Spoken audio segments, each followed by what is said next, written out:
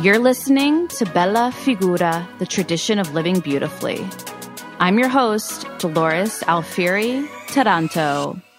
In this show, we explore Bella Figura, the art of beautifying all facets of your life, with a focus on heritage as a means to do so. In each episode, I talk to designers, writers, fashion bloggers, healers, and others from various ethnic backgrounds about what I call the holy, the elemental, and the majesty, their culture's spiritual style, its principal values, and their lineage and family stories, all in a straight-talk manner with minimal woo-woo. Join me in spiritual conversations for the rest of us. Your heritage is your superpower. Learn how to wield it. Welcome back to another episode of Bella Figura, the tradition of living beautifully.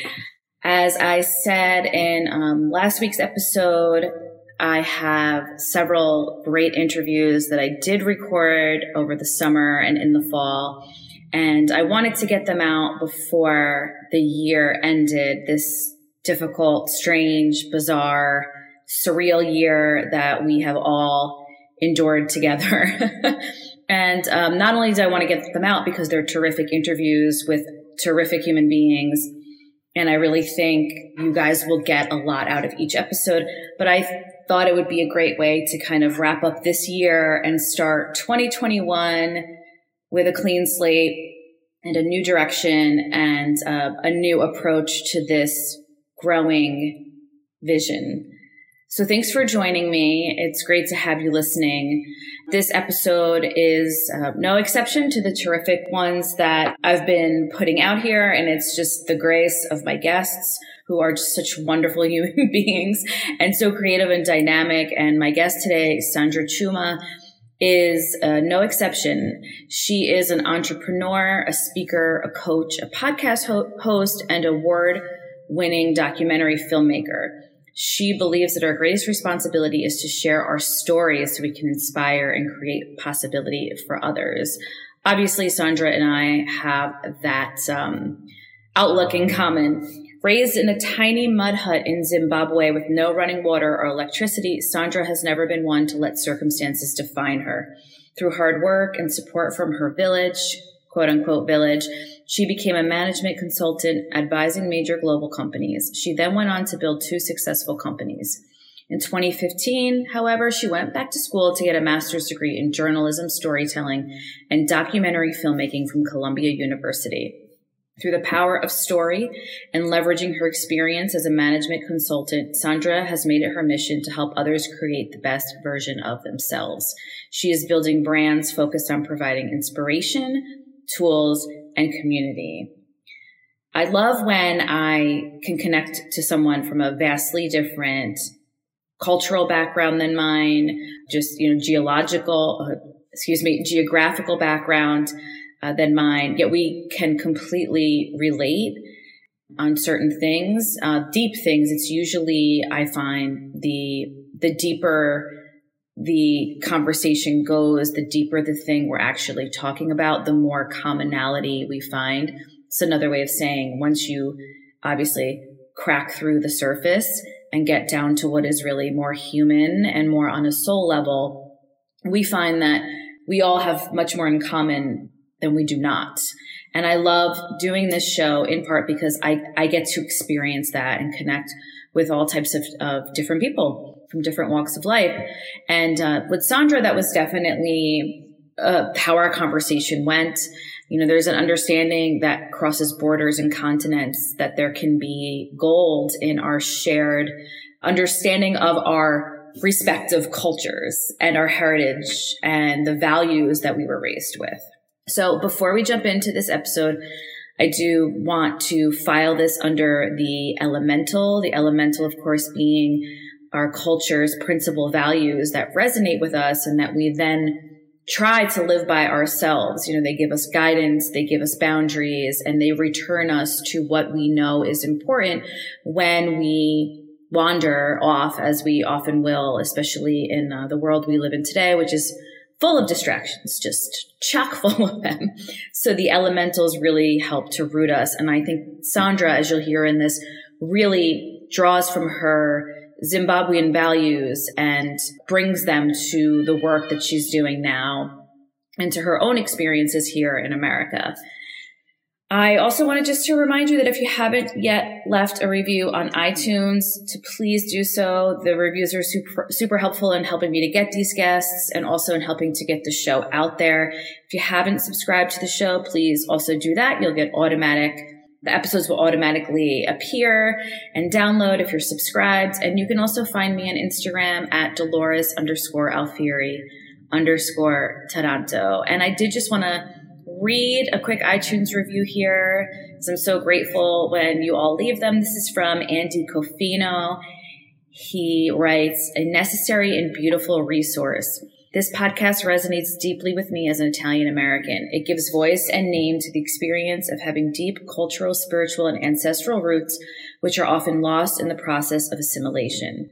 Dolores gives space to explore these deep and significant parts of our histories and allows them to be rendered visible and therefore experienced in the present day.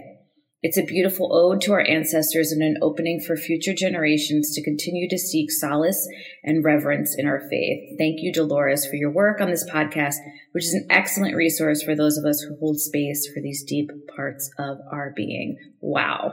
Andy, wow. Beautiful. So deep and just like hit me right in the heart. So thank you so much, not just for the beautiful words, but for taking the time to write them and to post them. I'm very grateful.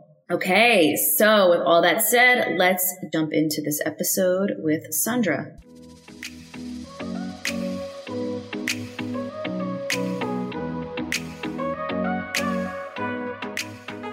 Okay, Sandra, welcome to Bella Figura. Thank you so much. I'm so thrilled to be having this conversation with you. Thank you for having me. Yes, my pleasure. We were just talking a little bit about how, heritage is such an important thing for so many people, including you and I, and how these conversations are so necessary. And I'm really excited to jump in here and talk to you about your story and where you come from, because it's a very interesting one, for sure. Oh, thank you. Thank you that you find it interesting. When it's your story, it's kind of like, well, it's like you don't see your story as interesting. But that's one of the things that I've certainly found is that, so often we negate our stories because they're our stories and we think, oh, no one would think that's interesting. And yet people have such interesting stories once you get talking to them. You're absolutely right. So let's begin with yours. Let's begin with you telling us a little bit about your upbringing and the people that you come from. Yes, so I am Zimbabwean. I'm of Zimbabwean descent. Although when I was born, the country wasn't Zimbabwe at that time, it was Rhodesia. And so I was born and raised in Zimbabwe, literally born, raised in a mud hut, no running water, no electricity. So I've definitely come a long way from those that's for days. Sure. But my heritage is something I'm so incredibly proud of, because as I say, growing up and coming from such humble beginnings, it's never been lost on me that I'm incredibly privileged to be and to have the opportunities that I have now, because there's so many people who are from where I'm from who don't have those same opportunities. So yeah, for me, I'm proudly Zimbabwean, and yes, excited. Yeah, so that really is, to say you have come a long way is definitely an understatement, and a little funny that you say, my story is not interesting, because of course that is, but how much of that upbringing do you still bring with you in your work? I mean, actually, let's step back a second. When did you leave Zimbabwe? And then we'll get to that question. So I grew up in Zimbabwe, as I said, and for me, who I am and is really a testament to the fact that it takes a village. And so I was raised by my parents, my mom and dad, who worked incredibly hard to give me opportunities that they never had. So just to, give you an example, my mom didn't get her high school diploma until I was getting my high school diploma. So when I was 15, 16 was when she was going through high school as well and learning. So for them to be able to have been making the kinds of sacrifices that were needed for me to go to school, and, they were literally paying like pretty much all of my dad's salary at one point every 3 months went to putting me and my brother, I have one brother, through school. And also kind of to go even further back, my grandparents, my grandmothers in particular, had a huge influence on who I am and my beliefs growing up, because neither of them ever went to school. Neither of them ever had the chance at an education. And yet, from very young, they always instilled in me this belief that I would have an education, and they would talk about, one day you'll go overseas, and one day, you'll live in a nice house on a tree-lined street, because for them, that was an impossible dream, because at the time that I was growing up, our country was segregated. So there were blacks only neighborhoods, whites only neighborhoods. And of course, the blacks only neighborhoods were incredibly crowded, incredibly small houses. And so it was just a dream. And my grandmother, my maternal grandmother, worked as a housemaid for a white family. So for her, that was the aspiration that, wow, one day my grandchild might be able to live in a house like this. So it was all of those things. So, when you ask me about, do I carry it with me? It's hard for me not to carry, because I know where I came from. And it's something that, and also just to be frank, it's something that I still live with today. I still have cousins who live in mud huts with no running water, no electricity. So it's something that is never far away from who I am. Wow, what an amazing story. Now, are your parents, are they still in Zimbabwe? Or are they here in America? Yes. So unfortunately, my father passed away last year, but my mom is still in Zimbabwe. And actually, she, one of my greatest joys, if you had to ask me what is one of the things that I am most proud of, is the fact that a few years ago, my husband and I were in a position to buy her a house that has a big yard and swimming. You're going to make me cry. I mean, we've been talking for 5 minutes, and I just want you to know that, like, I'm trying to not do the tearing up thing, because these kinds of stories, they go right to my heart, and my listeners know, they're probably laughing right now. I'm like, I can't start crying only like 3 minutes into the talk.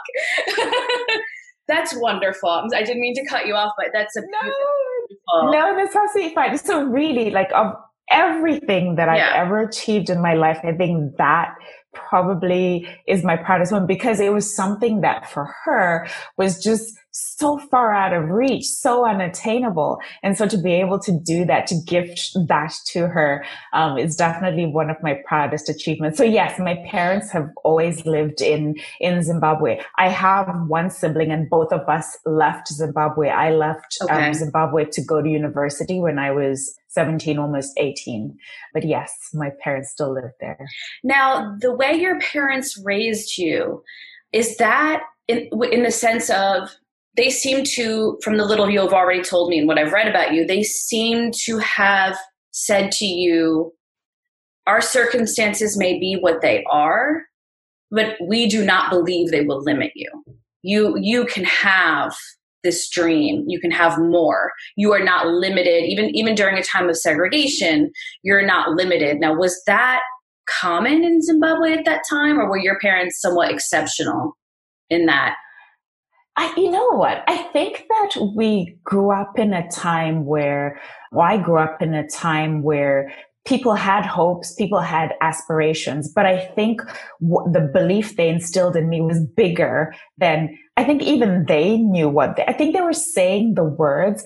I don't know. It'd be great for me to go and ask my mom whether they believed it in terms of, could I really ever achieve all of these things? But it was always spoken into me as if it was an assumed that, one day. It was never, maybe one day.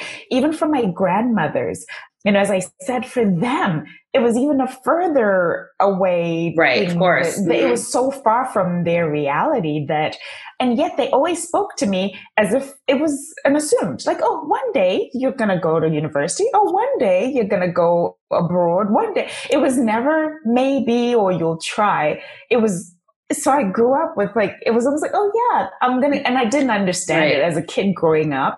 My grandmother would say, you'll go overseas. So in my mind growing up, I thought that overseas was like a country, like that was the name. Right. Was overseas. I get that. Yes. Like there's this place overseas, the nation of, and I'm going to go there. That's great.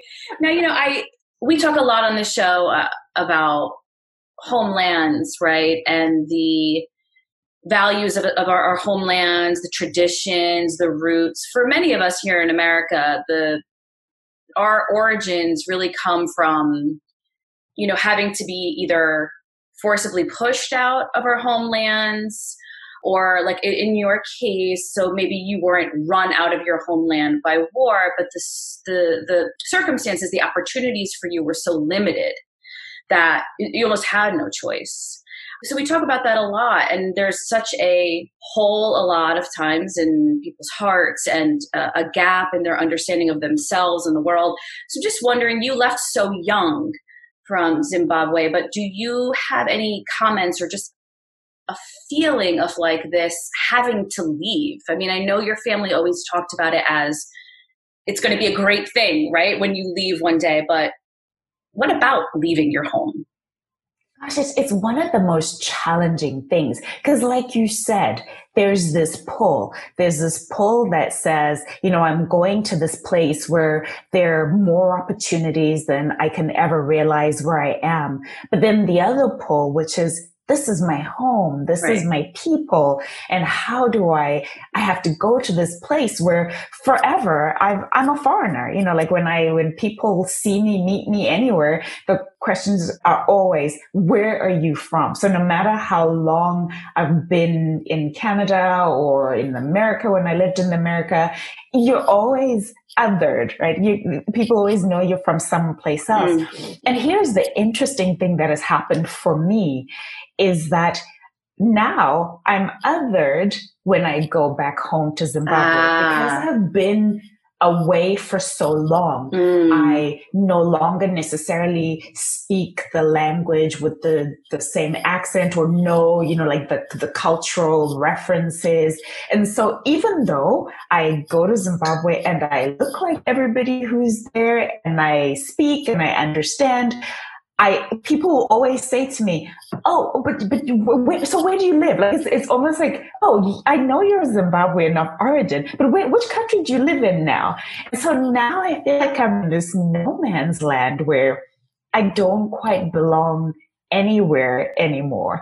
And for me, I'm fortunate. I'm incredibly blessed that throughout my time living wherever I've lived abroad, I lived in the UK, I've lived in Canada, I've lived in the United States, is I've always had opportunity to go back home to Zimbabwe on a frequent basis.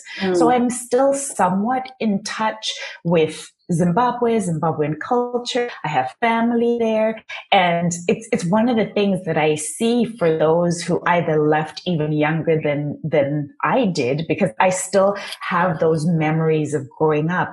But I see, for example, with my nieces and nephews who are growing up, when they're born outside of Zimbabwe, they also are in this space where they're still recognized as being a foreigner wherever they live. And yet they don't have that same attachment to the home country. Right. So it's a really interesting space to be. So my parents came to America from Southern Italy after they got married. So me and my siblings are the first generation born here.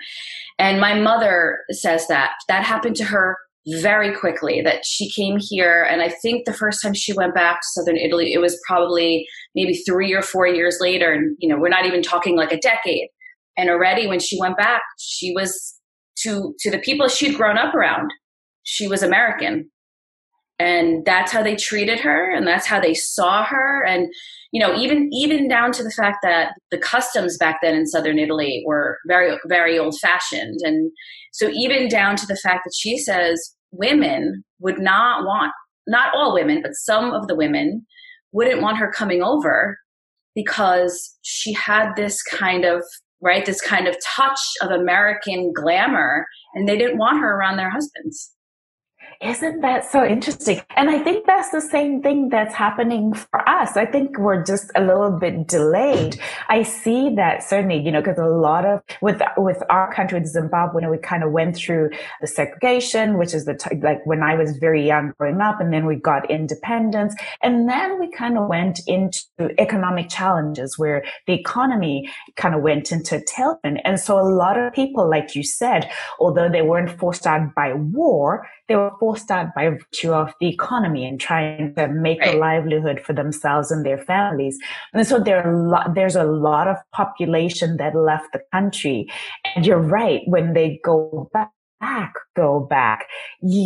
it's like you have this, like you say, like a glamour or something, You're from overseas, right? You're from America or Canada or wherever, and you come with the trappings of coming from abroad.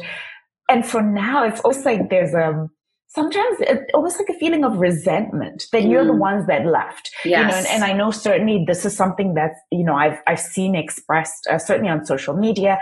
I haven't experienced it personally, but there are those who remained, like in my home country, who hold some sort of, I don't know if resentment's the right word, for those who left, because it's like, well, we stayed and we've had to struggle, and you just left, and then you just want to come on holiday and, experience the nice parts of the country, but we're the ones who are here struggling day to day. So there's this tension, this push-pull for sure. There's a lot of like social politics in immigration and emigration within communities that I don't think we talk about a lot. And you were just talking and you reminded me of a story. I was probably about 10 years ago, and I was visiting Italy, which we do often. And one of my cousins, who's about my age, she was talking about how terrible the economy was, and especially in southern Italy, it's very difficult for my cousins to find work. It's very hard for them to support themselves. It's almost in some ways like nothing's changed since my parents left and generations before them left. And I said to her at some point, well, why don't you leave? You can come to New York, our doors always open, where you have more than our parents, my parents had. They had nothing. They had nobody. They didn't even speak English. They couldn't write. And she got very upset. And she said, why do I have to leave my home? Oh, yeah. And I thought, that's profound. She shut me up. I thought, you're right. That is profound. Why do you have to leave your home? And in the end, you have to make a decision, which is, well, do you want to have this life like that your parents always wanted for you, or do you want to not leave your home? And it is unfair, but it's something to think about. Why do I have to leave my home? And I think is that. So true. That's so true. That why do you why do we feel like we have to leave for us to have the opportunities? Like certainly, like in my case, and in the case of Zimbabwe, it's a country that had so much hope, so much potential. And so it does feel like, why would I need to leave everything I know? Why would I need to be a foreigner in somebody else's land? And I think there's also that feeling of, why am I helping to build somebody else's economy and giving my brain power to develop somebody else's land when I could be doing that for myself at home? But then the reality is that it's just challenging, right? Just basic things. I think, we're in a time of global pandemic, basic things I think that we would take for granted, that, there would be those economic structures in place, that there would be those social structures in place to catch you, don't exist. So it's definitely, like you said, it's such a deep, profound subject. And I read a quote recently that said, if you have a foreign accent, that's a sign of bravery. Oh. Because wherever you go, you have a foreign accent, that means you didn't start there. You had to pack That's up, you had to right. leave. So it's never an easy decision. Because I think sometimes people view like, oh, you left and you went to better. No, it has its own challenges. Like Oh, yes. there are always challenges. Yeah. So personally, I mean, I'm such a homebody. If I just even try to put myself in your shoes or my parents' shoes, you know, leaving your whole family, leaving everything, you know, starting in a new place, it's very frightening. And it is very brave. I really love that quote. I have never heard that, but having grown up with people who have accents, I like that one. Yeah. So, you know, another thing I talk about a lot on the show is our, what I call the elementals. So they're the values of either, you know, our ancestral culture, our ancestors' culture, and how we can implement them, the ones that resonate with us in our lives, to strengthen us and to empower us. So I'm wondering if you can talk a little bit about some values that were kind of inherent in your upbringing. I mean, you've touched on it a little bit, but is there kind of anything innate to like Zimbabwe culture in that sense? There absolutely is. The thing that immediately came to mind when you asked that question is we have a word, and it's actually a word that is common in Southern Africa. So, you know, kind of South Africa, Zimbabwe, Zambia, all of that region. And it's a word that is Ubuntu. And different dialects will say it differently. And what that means, I guess if you were to translate it literally, it's almost like I am because you are. And what it speaks to is that we are a collective, that when I hurt, you hurt. When I'm happy, you're happy. And so it's this belief that we take care of each other. And it's something that growing up was such a huge part of my growing up. It's something that whether it was through my grandmothers, my grandparents, or whether it be, you know, with my parents as I was growing up, was always this emphasis on taking care of others and helping others, that it wasn't okay for you to just look out for yourself. You always looked out for others.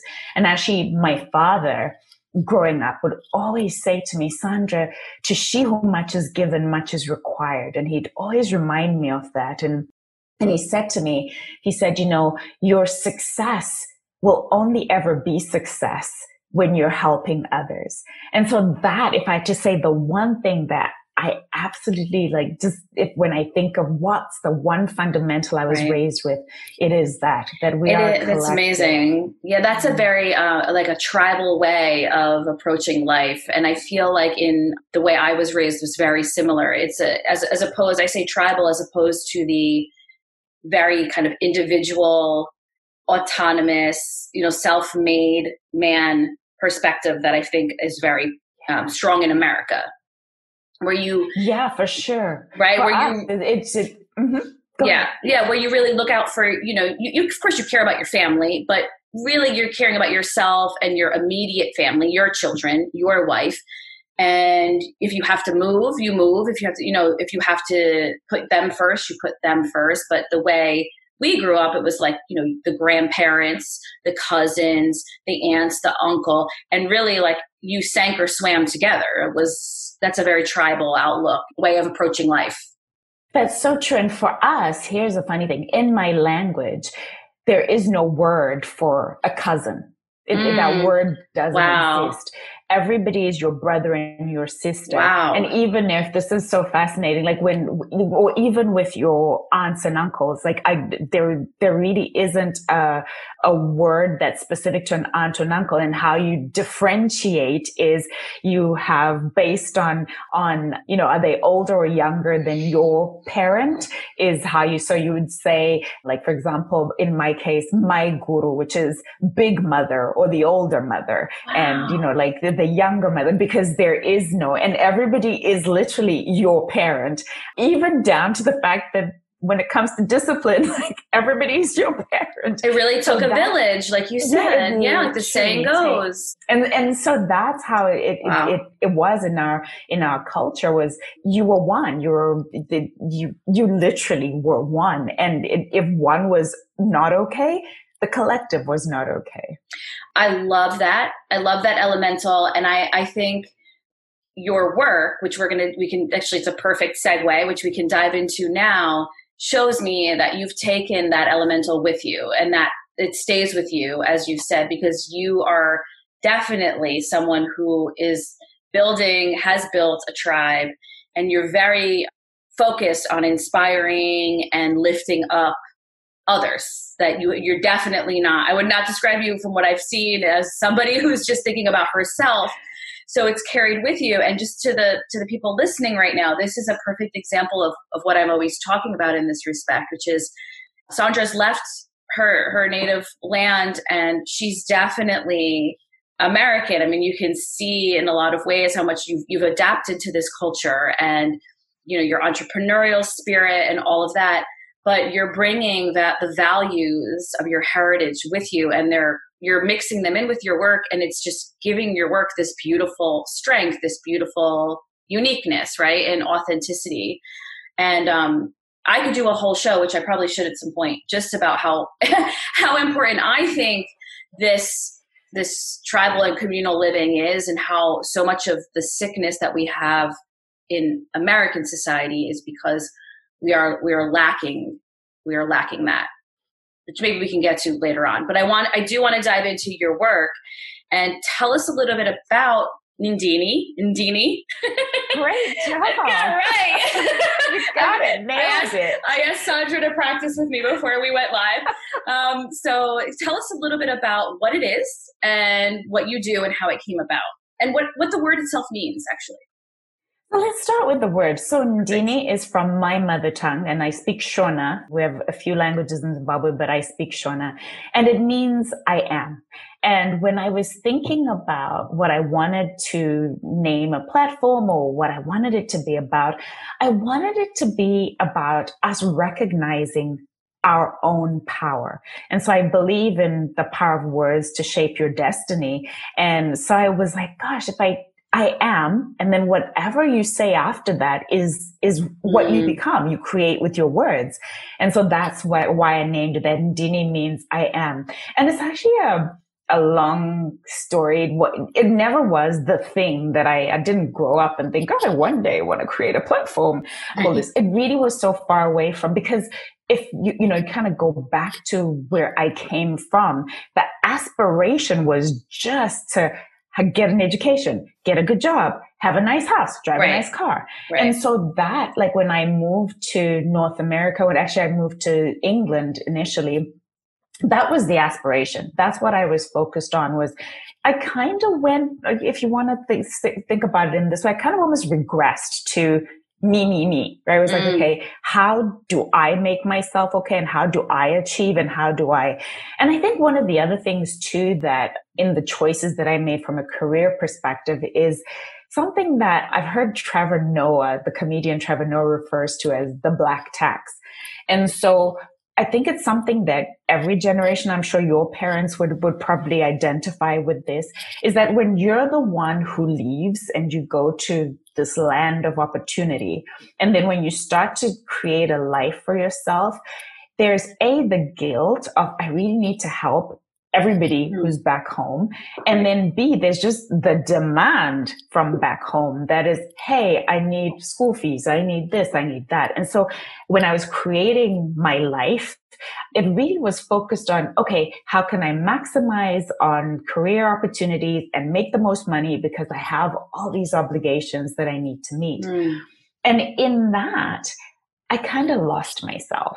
I lost myself in that it was all about the money and the making money and the lifestyle and the all of those things, because I thought that was the definition of success. I thought that, oh, wow, I've achieved because now I have a nice house and I live and I drive a nice car and I can actually go on a vacation versus just going home as the vacation.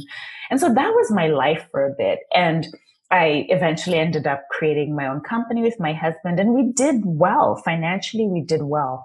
But here was the thing that almost was gnawing at me in the background always, was I wasn't happy. I didn't feel like this was my purpose. This was, at times it was my passion because I loved what I did, but it wasn't my purpose. And that was always at the back of my mind. And it actually took an unfortunate set of circumstances to really open me up to, okay, having the conversation with myself about what is my purpose. And what that was we created this company, and then in the 2008 or so, there was an economic crash, and a lot of our business was built on the oil industry. We had a lot of oil and gas companies. And so when that crash happened, a lot of those oil companies suddenly canceled projects. Suddenly they were in trouble. And so this company that we built, that at that point, for me, somewhat was the measure of my quote unquote success, started to not do well. And it was in the depths of, at that point, what I thought was like my tragedy, the worst thing that had ever happened to me, that I asked myself the question, why was I here? What was my purpose? And so long story short, it ended up me really thinking about the fact that back to what I'd been told and taught as a little girl, that if everybody else is not okay, then you are not okay. And so what can you do to, as they say, as the water rises, it raises all the ships with it. What could I do in my capacity with the skills that I had that would help other people, those that I had left behind? And so I ended up creating a platform, which is called Ndini, which our focus is really on uplifting, inspiring, and helping women to transform their lives. And our focus as well is on women of color, and also specifically, seeing as I'm from Zimbabwe, women from the African continent. Right. And is it specifically women from the African continent or just women of color in general? Doesn't matter your continent. Here was the interesting thing. He said, was that I'm getting these for African women because I was inspired by a quote, a woman I so greatly admire. Her name is Lema Bo, and from Liberia. She's a peace activist from Liberia. And she had this quote that said, I'm paraphrasing it, but she's story because it is an African woman's story. And so rarely are our stories told. And so for me, it was like, I want to create a platform where I give voice to African women. And so that was the premise of me creating the platform. We all have the same hopes. We all have the same dreams. We all have the same aspirations, regardless of where we're from.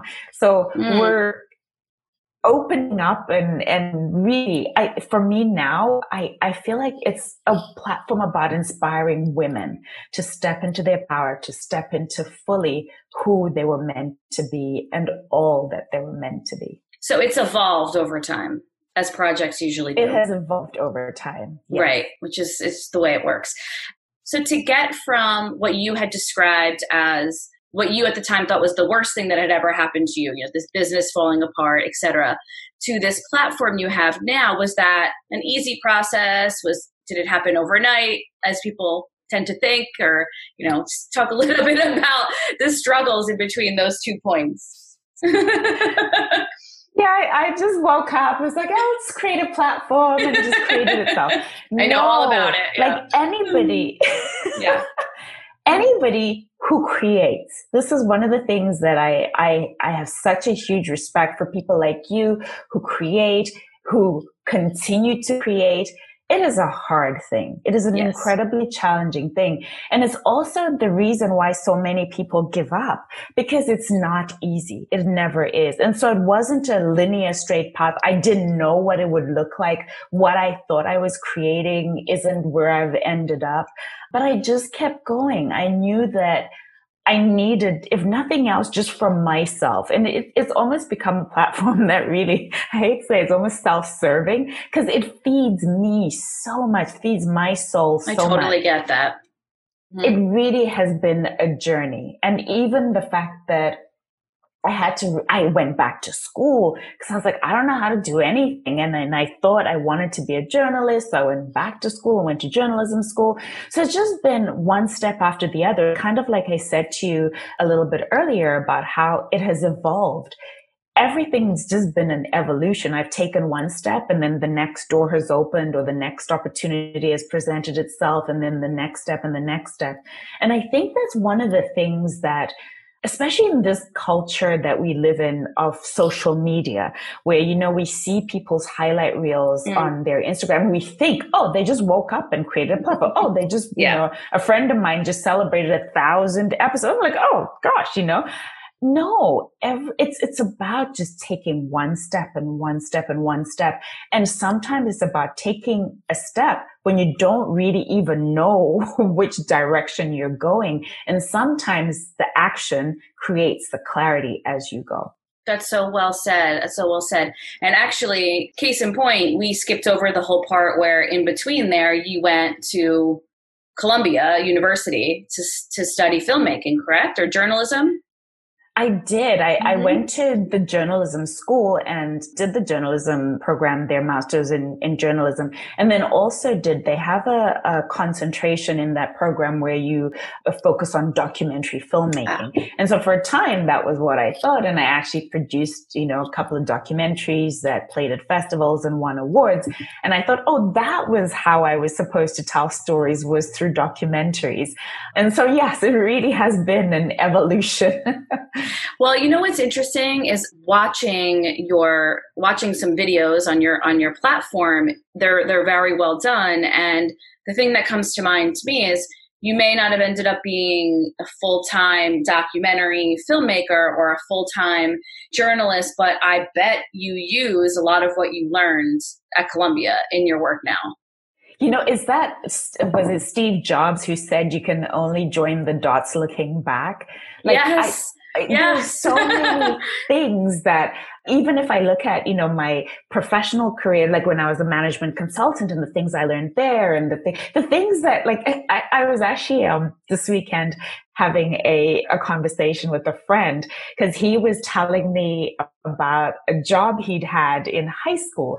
And I had commented about the fact that my first job, like how I put myself through college, was I worked at Burger King and we were commiserating with each other. But I even think to the things I learned at Burger King and how their life lessons I learned and skills I learned about teamwork, about showing up, about all kinds of things. So everything, so I think sometimes people feel like, oh, I studied this thing and then I'm not using it, or it might be a waste of time no, every single piece of you is useful. You may not realize it, but yeah, long story short, I definitely use a lot of what I learned at Columbia, but also from all aspects of my life. Yeah, it's almost like you put one foot in front of the other and you just kind of have this trust that you're being led to where you need to go. And you just kind of, I feel like you just pick up things and put them in your backpack as you go, and then you're getting to a certain place. I mean, I'm guilty of it myself. And on bad days, I think, oh, I wasted my time doing this for so many years. I wasted my time going in this direction. But really, when on your better days, when you're kind of at peace with knowing that there's a flow to life and that God is taking care of you, no, every little bit of that I needed, every little bit of it to get where I am now, 100%.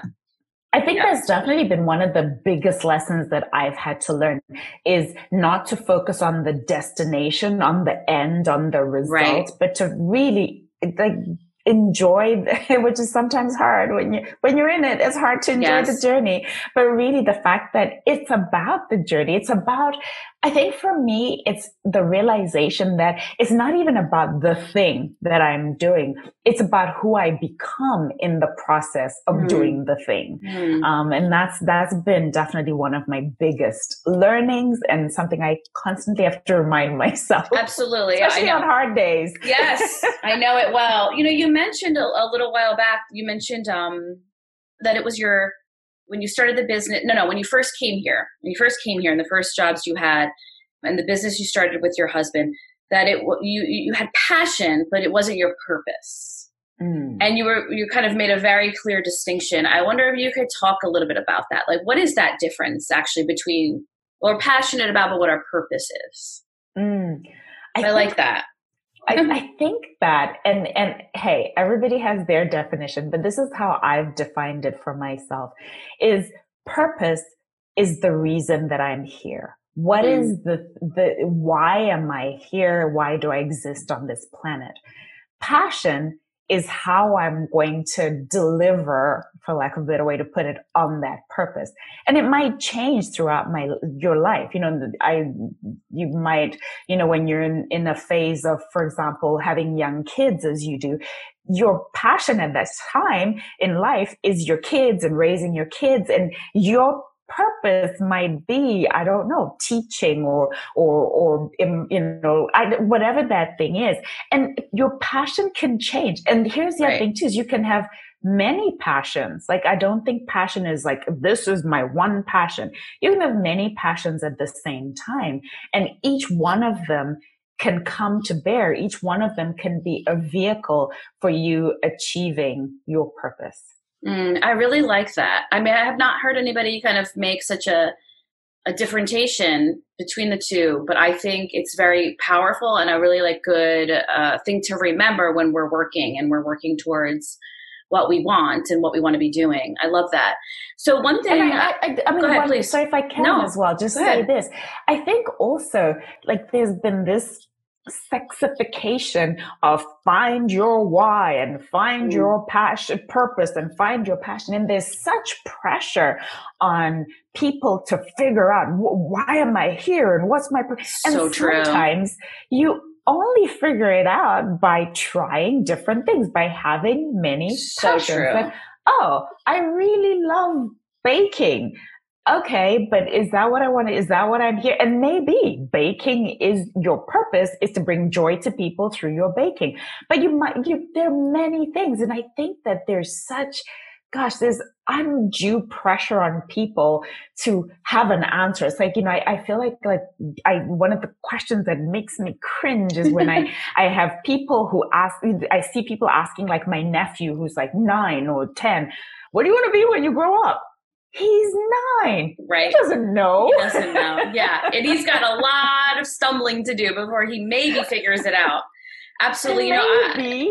Right. He'll at 18 think he wants to be a firefighter and go do firefighter training, and maybe he'll work as a firefighter for 5 years and realize, no, he really does want to be a firefighter. And that's okay. One thing though that I don't condone is people being flakes. Just, flitting from this to this because it got hard and I don't feel like it anymore. No. I don't believe that. But I do believe that you can have many passions and you can have many purposes in your life. I totally phase of your life. Totally agree with that. And I think, you're kind of just in passing example of baking, is if you have a passion for baking, does that mean that you have to be in a kitchen making muffins and cupcakes from morning to afternoon? Well, maybe not. I mean, there's so many aspects of how you can use your passion. And for me, I spent almost my entire life, at my teenage years, my 20s, my 30s, thinking that I wanted to be a writer. I am a writer. I continue to be a writer, but the very traditional kind of writer. I wanted to publish books. I wanted to publish those books. I wanted to write them. And then I wanted to maybe speak and all that. And I spent so many hours by myself working on my craft and have published things. But the main book I wrote in my 30s has not been published yet. And I hit a point in my life where I just thought, man, I don't know if it has to be that model. I don't know if I have to stick to this kind of structure that's been made, decades ago, and everything's changing. The publishing industry is changing. Having an agent is changing. Everything's different. So I just kind of let it go. My talent stays with me. All those hours of hard work stays with me. In fact, I just had a conversation with a friend yesterday who was saying, she's like, you really can see that you're a writer in your Instagram posts. And she's not the first person to say that to me. I've actually had several people say to me, forget books, just keep writing on social, because that's where everyone is anyway. And you're still doing it. And then the podcasting, I never thought I'd be doing this. And here I am. And I realized, boy, I really like talking to people, and I could have kept myself in this shell that said, oh no, I'm a writer. Right. I'm a writer, which means I have to be isolated all the time. I have to be by myself. I don't really like talking to people, but I do. So I think that to people listening, that talent, that passion, it can just come to light in so many different ways. And it doesn't have to be this tight structure that maybe was a stereotype built in another time, right? That doesn't even belong to us anymore. So I love that. Like with your parents and even my parents in their generation, like it was so structured, right? You went to work and you were going to be a teacher or a nurse or this. Nowadays, I mean, like people's career, I'm an influencer. What does that mean? Yes. That's somebody's job and makes them a lot of money, right? It sure does. So the definition of what you do, and it has changed so much. And I think that it's such a freeing thing, right? Like you said, even as a writer, you can self-publish, you can be a writer who writes blog posts, you can write on social media. You're a writer. We're in an age where you define what you want to be and you are it, right? You don't have to have a piece of paper that tells you are now officially a writer, So yeah, it's a beautiful time to create yourself however you want to define yourself. Absolutely. And a lot of it is in, your perspective. How do you look at it? I mean, I could have also said like, I'm a failed writer because a traditional publishing house hasn't picked up my book yet. But, I'm a little too hard-headed for that. So I almost just kind of, have a little bit different perspective. I mean, I know what my talent is. I know what my worth is. And I just encourage everybody listening to kind of do the same with their own desires and their own gifts and the things that they love. But speaking of stories, I found this great quote on and speaking of Instagram, on your Instagram, you said, our stories have power. And when you share your story in a true and authentic way, it's not bragging. When you allow your light to shine bright, it gives permission for another woman to let her light shine brightly too. I thought that was very beautiful. And I noticed on your website, you have storyteller is a word that comes up often, a self-described storyteller, and that you are drawn to storytelling. I was hoping you could just talk a little bit about that quote and your kind of just draw to storytelling and as a form of inspiration, etc. So for me, story has been a part of my life from as long as I can remember, because in our culture, stories in our culture, we call them ngano, are how information, or how, kind of in I guess in English terms, it would be like fairy tales. And if you think about where I grew up and how I grew up, my grandmothers, for example, who were some of my, primary caregivers, they didn't know how to read. They didn't know how to write. And so the only way that they could impart their wisdom to me was through story. And so I grew up with story. It was the time of day that I so looked forward to. It was like nighttime, and it would be in the little kitchen, the round kitchen with the fire in the middle. My grandmother would tell a story. It invariably was like a hare or a tortoise or something like that. And so I grew up with story.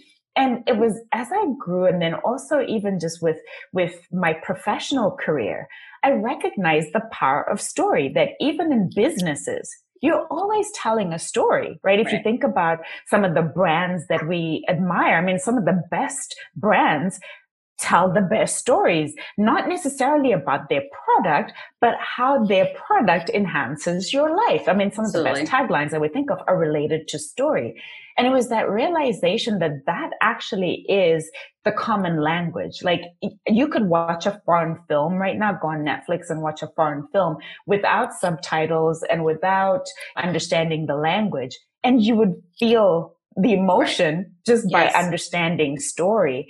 And so that's why for me, I feel like I'm a storyteller in terms of I tell my story, but I also want to be someone who facilitates other people sharing their stories, and also other people realizing the power of their own stories. Because I think one of the most important things that we fail to recognize is that we are all storytellers. We're constantly telling ourselves stories about what is possible or not possible for ourselves.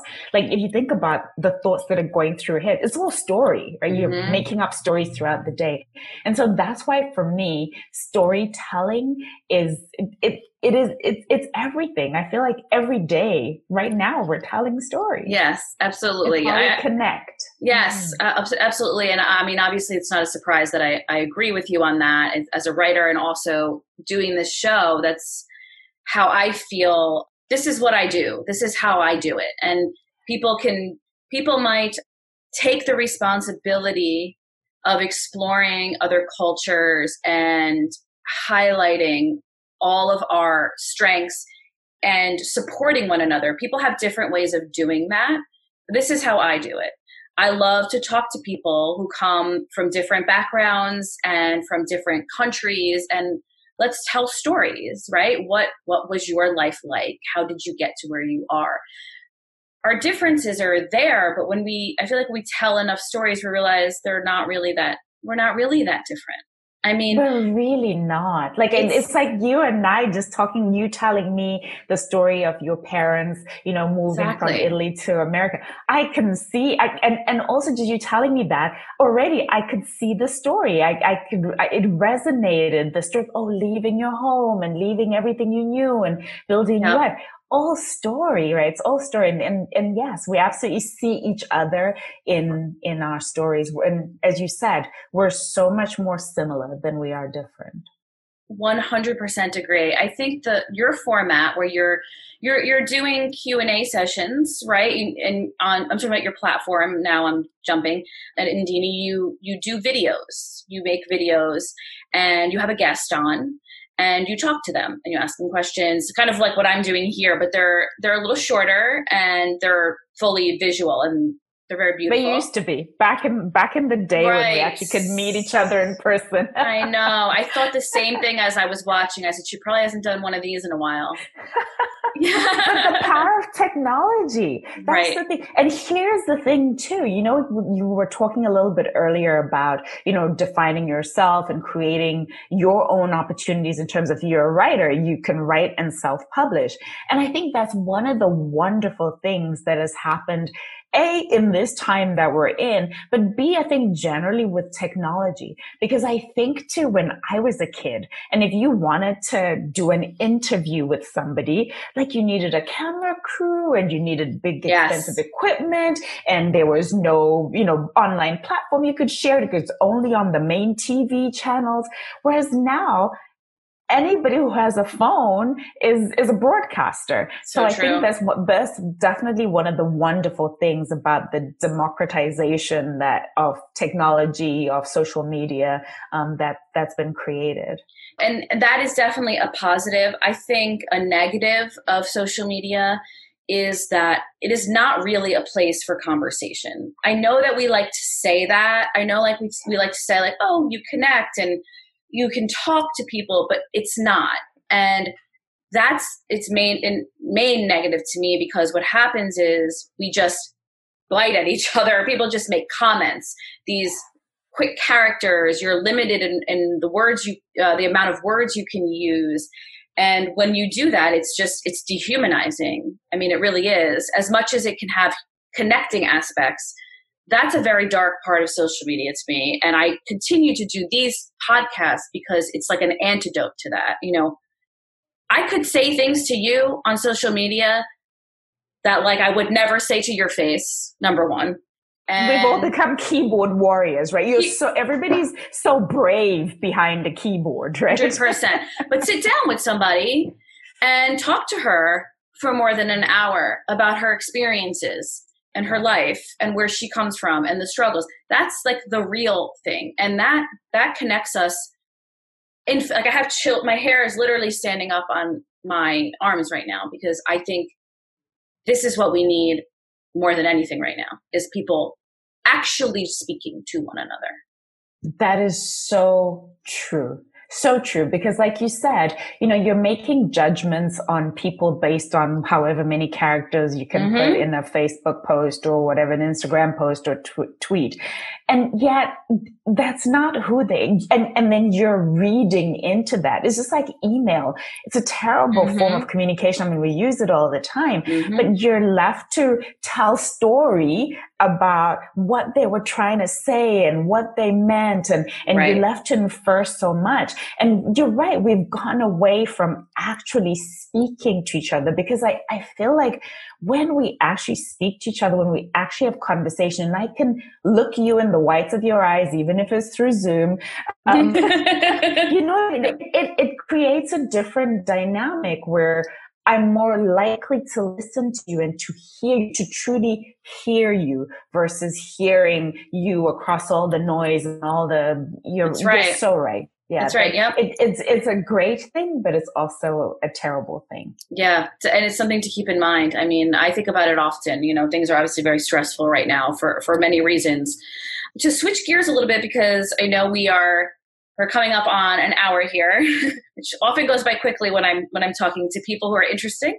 So I don't want to let you go without talking about a project that I did hear you speak about on another podcast, where you are starting a project to help young people originally from Africa, who are now not living in Africa, who have maybe moved or growing up or were even born in other countries, to stay connected to their roots. And such an important part of this show and the conversations we have, I want you to talk a little bit about that. Yes, you're so right. So I'm in the process of creating an animated series. And this kind of came about, to the conversation we're having earlier on about, what it's like to leave your home country, and then to not feel like you have that connection to your roots. So in my particular case, in our case, myself and my husband, most of our nieces and nephews are growing up outside of Zimbabwe. And so we were kind of thinking about, well, how could we help them feel some sense of affinity, some sense of identity with where they came from? And so that actually sparked a project. And originally we were writing a book. So we're writing a book, which we wanted it to be a way for us to share with our nieces and nephews pride in Africa as a whole, the whole continent, not just our home country, Zimbabwe. And so we started to write this book, which is an adventure story. And it's an adventure story about 6 heroes who have to rescue the soul of Africa. And the only way that they can do that is by going to each of the African countries. So that was what we're hoping to achieve, so that they'd get a taste of the culture and some of the key sites in the different countries. And when we'd written the first part of the book, then we excitedly had a call with all of our nieces and nephews, and we're like, hey, we've written this book. And I have a 9-year-old nephew who, when you're 9, you have no filter. You just speak what's on your mind. Yes. And he kind of was like, it's a book. like I have to read? And I'm like, yes, you have to read. And he's like, but I'm not the reading kind. Why can't you just make this a movie? So honest. That was our first idea that, okay, yes, we still want you to read, because you need to read. That's important. But wouldn't it be cool if we could create something that was visual, that kids could look at? And then we're also looking at the fact that there's so little representation of Black children, and especially African children, in superhero stories. We had Black Panther, and but there's so few where they see themselves as characters in those stories.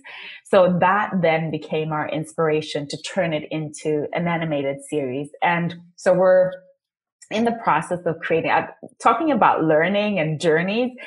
We went into this thinking, wouldn't it be cool to create an animated series? Knew absolutely nothing about animation. So we're literally you're going to learn. learning on the fly.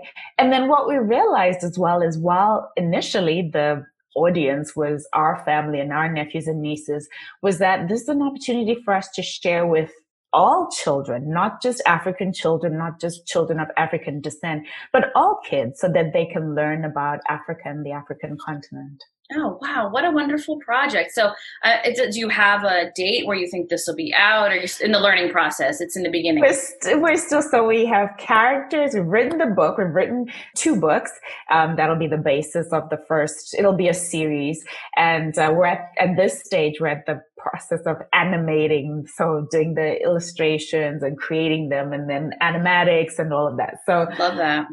We're still a ways away. Yes, okay, there's time, right. We're working on. But it's in the works. When I have a date, I'll come back and let you know. I love it. Please do. Please do. And why do you think there's a need for this project? Oh, gosh. Number one, representation. Representation absolutely matters because, as I said, there's so few cartoon characters. There's so few superheroes that look like my nieces and nephews. And so that's where, and then I was thinking about it. If you think that Africa has the fastest growing young population in the world. So there are all those kids who are growing up who don't necessarily see themselves reflected in media, in animated series, at least. And then also I think the importance is, like we said, about sharing stories, because if I can tell you a story about where I'm from, then you might learn some things, and then you might be interested in where I'm from. And also you might see me different. We might start to understand each other. So I feel like that element of it as well is just being able to share these stories will help people, not just African people, but people in general, learn about what's going on in Africa, learn about some of the culture, some of the foods, some of the places on the continent. Do you find that a lot of I don't know that you can speak for the entire diaspora, but let's say for Zimbabwe, where you come from, do you find that many, or the next generation, let's say, that is growing up outside of Zimbabwe, are they still connected to the country, or is there a disconnect? I think more and more there is a disconnect, because it's hard for you to feel connected to something that you've never experienced. You just hear it as stories. And I think that a lot of people, whether it be Zimbabweans, I know that, for example, Nigerians or Ghanaians, they're very proud of their culture and really do a good job wherever they are in the world of bringing that culture with them.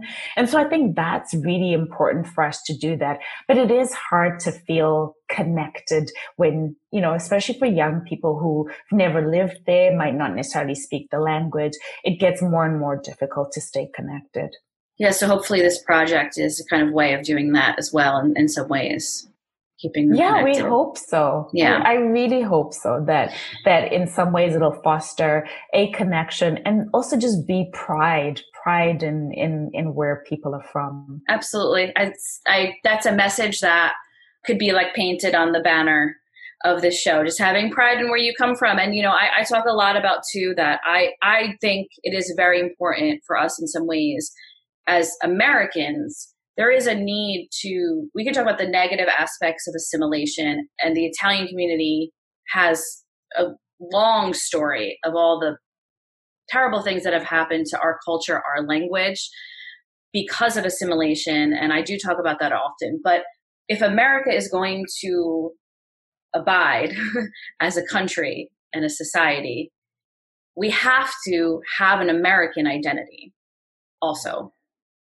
And we have to come together we have to have an American culture. And part of you has to kind of let go of where you came from and become an American. But we also need to hold on to where we come from, because that's our blood, that's our soul, that's our spirit. And I see it so much with people that I know who grew up, maybe their grandparents spoke Italian, or even their parents, and they don't speak the language. And it's like a gaping hole in their lives. They feel this hole because they can't speak their ancestral language. So it matters. It really does. And we certainly feel it too. I mean, I'll speak for me as a Zimbabwean, and like I say, specifically in our family with my nieces and nephews who are all growing up outside of Zimbabwe, that it is this void where, yes, they're of Zimbabwean descent, but they don't speak the language. They don't really know about the culture. And it feels as well for me like, almost like we're losing it. Like it's such rich history, and we're starting to lose a grip on it. Yeah. Oh, we know that story well. I know. You just hope that as they grow older, they will have had instilled in them by their elders, right? A love of their culture, a love of their ancestry and heritage. And as much as they can never be, like your grandparents living in Zimbabwe, or even you growing up in a mud hut in Zimbabwe, that's not their experience. But, you hope that they can hold on to some kind of fire of that essence. Yeah, that is my hope. It's my hope for my family, for my nieces, for my nephews. And I think it's my hope for anybody who identifies as an immigrant is that in some way, I love what you said. It's so true in that we there's this tension that we have to walk where you go to the new country and you need to now create a culture and identity in the new country. But at the same time, how do you still hold on to who you are and where you came from and honor that? Beautifully said. And that's what we're exploring. I feel like I'm going to have 1,000 conversations about this and still be exploring it, but hopefully we all pick up tips along the way. So Sandra, I love that you came on. I could talk to you for another hour easily, but as we wrap up here, can you just let listeners know a little bit about where to find you, where to find your platform and all that good stuff? Yes. Well, I want to start by honoring you and saying thank you for creating this platform, because like you say, that it's about conversation and just me spending this time with you. I've learned a little bit about you and your parents and how they moved. And so I've learned something. Like in this time, I learned something. And so that's so important. And so I honor you because I know the road is not easy when you have a podcast and you have a platform and all of that. There's a lot that goes into it. So thank you for creating a space where we can have conversation and a place where we can be proud of our heritage and where we come from. To find me, the easiest is probably my website. So my website is sandrachuma.com, and my last name is spelled Chuma. And that kind of will link you to, I'm on Instagram as Sandra.Chuma, Facebook, Sandra Chuma, Twitter.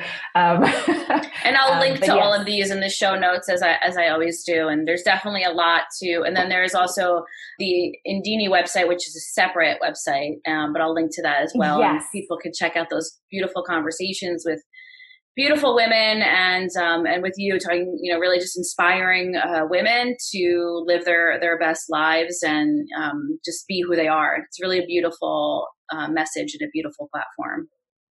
Thank you. Thank you so much. And again, thank you for having me. I so enjoyed this conversation.